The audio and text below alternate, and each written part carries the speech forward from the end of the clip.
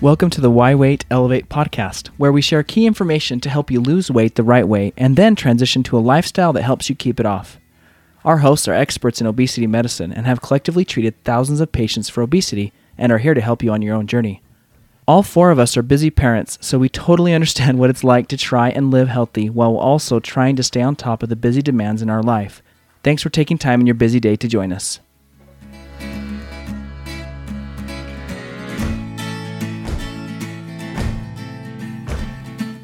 As some of our hosts have medical licenses, we have a legal disclaimer to share with you. Here it is. Please note that our podcast is not intended to, and shouldn't be considered, a substitute for professional medical advice from a doctor or other qualified healthcare professional.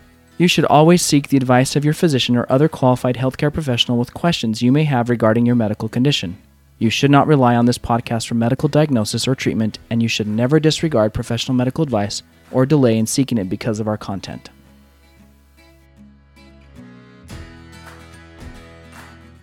Hello, everybody. This is Quincy with Why Weight Elevate podcast. I'm here with Ron, Cheryl, and Kelsey. Today, let's take a step back. A little while ago, we did a podcast on insulin resistance, what it is, how do you know if you have it, all the many, many ways it'll manifest in our bodies. And so we thought it would be helpful to kind of do a quick, I don't know, it's going to be quick today, but a review of what are some of the main strategies you can follow to be able to actually take control of your insulin levels for those people who are insulin resistant to be able to get in a better spot. So first, I want to do a quick 30-second highlight of what is insulin resistance. Who wants it? I'll take it. Okay. I'm going to water this down quite a bit because we're taking a really, really complex process and I'm going to make it really simple. So insulin is a hormone that's in your body, and hormones they're like the bossy pants of the body. They like to tell other parts what to do. And so one of the main parts of insulin, what it's doing is it helps the sugar and the insulin communicate better so that we can get sugar moved into the cell, use it for energy, and then we move on. Well, what happens is that insulin, sometimes either your body produces too much or your cells become resistant to the insulin. And I really like Jason Fung. He wrote a book called The Obesity Code, The Diabetes Code, and we can reference that in the notes today. But his analogy is it's like you're getting on to the freeway during rush hour traffic. Well, during this time, there's more and more cars coming on, and the traffic backs up more and more and more and takes forever to clear. And then naturally over time, as less cars get onto the freeway, the freeway clears up, and then it moves along. Your body is like that also. The more sugar that you put into your body, the more that insulin gets backed up, and it makes it harder for it to process. So sugar is the culprit. Cool. And insulin's just trying to do its job. But sometimes it struggles. It does. Okay, perfect. Thank you. That's a great summary. Thank you. So now let's talk about the main areas. Let's talk about traditional areas that people will typically focus on to be able to get their insulin under control. Or, maybe they're not even thinking, I've got to get my insulin under control, but they're trying to lose weight, and maybe other ways as well that they need to be able to focus on. Yeah, well, let me continue on and say insulin also tells your body to hang on to all of the fat. Okay. So it regulates how quickly or easily it is for your body to get rid of fat. And if it's not working, if it's gone rogue and it's causing havoc, then your body's hanging on all the fat, which makes it super, super easy to pack on the weight and even more difficult to take it off. That's good. So we really want to get that insulin under control. We really do. And I think the number one way we do that is the intake of sugar into our body. Okay. In any form. So to me, the natural segue next is to reduce the sugar coming into our body. Right. Okay. I would also say not just sugar, any of the highly refined processed foods. Okay. So first of all, one of the areas that we can really focus on is reducing the sugar in our life, highly processed foods. What we're saying here is that diet. Diet is one big area to be able to get your insulin under control. And then Dr. Rigby's wanting to say something. So keeping in mind all foods that break into sugar, which are carbohydrates, be complex, simple carbohydrates, yes. Getting rid of the processed stuff is first. Try to get back off on that. But if that's not enough, consider other foods. And that can be fruits and vegetables. Not saying they're bad, but it's still in some people can still bump up your insulin quite a bit. So we have to be leery of it. And I would say, so when we're talking about processed sugary foods, what we're talking about, those simple carbohydrates are bread, rice, pasta, cereal, crackers, the things that are boxed and packaged. Donuts. Those are the things, yes. Who wants a donut? Those are the things that it is easy to take off the shelf right now. So think of the processed foods first.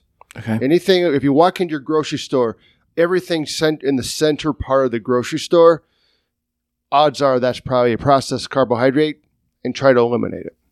Okay. So and the refined, I'm going to jump in and talk a little bit more about this refined carbohydrates. That's when anything white, if you see white rice, white bread, those pastries, those things in those packages, that has been stripped of the bran and the fiber. So that's why it absorbs quickly in our body and spikes the insulin a little bit higher than a whole grain food would do. Yes. And then another thing I want to mention is that some people think, or some health people online like to say, well, I only have unrefined sugar, or I only eat honey or maple syrup or whatnot. Our bodies are not going to distinguish between that. Sugar is still going to break down. So if you don't have the fiber or the fat or the protein to help slow that, the glycemic index is going to still be high. And the glycemic index is that index looking at how your body, kind of the reaction of that carbohydrate, how it's going to increase your insulin and glucose spike. So get rid of processed. So we want lower glycemic index food. So you're saying not only just regular sugars, but even like natural or healthy sugars. We still want to be aware of it. Like coconut sugar. People think coconut sugar is, and there's different aspects to have those, but in the same sense, it's still going to spike your insulin.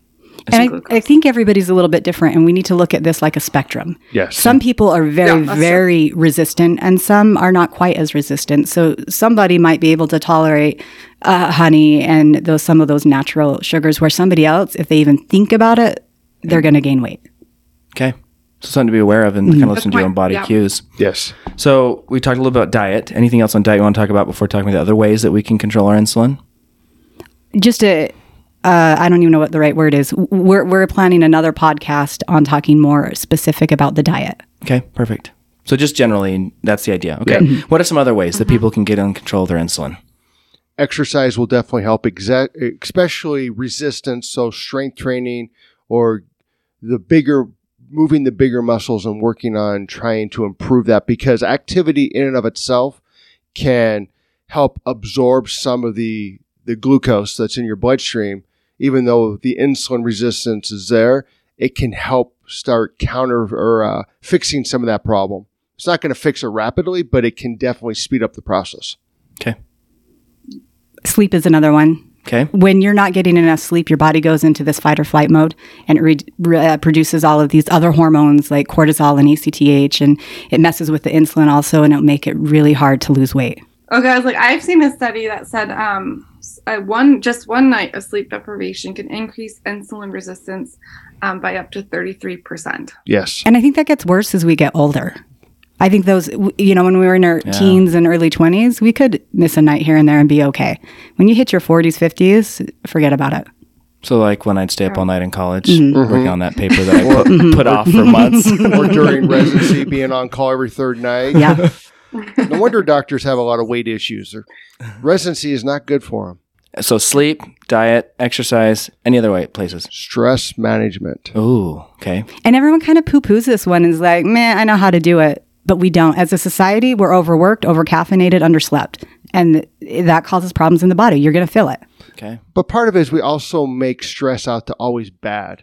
There's not. There's way I look at it, at least I came across some research looking at it this way. So there's distress. So everything we just talked about, you dread it. You've got a work project, or the kids are keeping me up all night. Things I don't like, I dread it. I almost makes things worse. But if you've got a new project at work or working on something you're really excited about, you got all these thoughts rolling through your head. And it's like, oh, I could do this and this and this, and I can't wait to get to work to do this, or I'm working on this project, or I'm working on doing something that I'm excited about. That's eustress. So focus on trying to get rid of the distress part and focus on that eustress, or things that make you feel gooder and better and excited about doing something.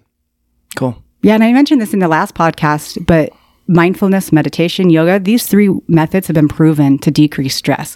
So what happens? You're reading my mind. Oh, yeah. I'm going to bring up mine. You can continue on. No, you're good. Mindfulness is crucial, not only to help decrease the stress, but overall, just paying attention to your body, what your body needs, is really helpful, and balancing all of those hormones going on in your body and those chemical reactions. Hormones are fun because there's like over 50 of them, and they all have to play in this really fine-tuned orchestra. And if even one plays out of tune, it kind of has this trickling effect and messes with everything else. Mm-hmm. So we have to get it to shift back so it's all playing nicely together. And when it comes to weight, a lot of times that one out of control or the biggest one is insulin. Uh-huh. Okay. So we talked about diet, exercise, sleep, stress management, be either via mindfulness or yoga. So one way to implement mindfulness into your day today is before you start eating anything, drinking anything, close your eyes, take 3 deep breaths. Perfect. I love it. That brings you back to the moment. Quick, easy, practical thing you can apply right now. Love it. Yes, and do it. We should all do it. Thanks for joining us on the Why Wait Elevate podcast. We want to hear what you think about this episode and encourage you to continue the discussion in our Facebook group. The name of the group is Community of People Elevating Their Mind and Body to Lose Weight. Or you can search for our Facebook page, Why Wait Elevate, and our group is linked on that page. Also, if you found this episode to be helpful, can you share it with your friends that you think would appreciate listening to it? And if you found our podcast to be helpful, we would love it if you could leave us a review. It really helps others hear about this podcast, and we really want to help as many people as we can. Thank you.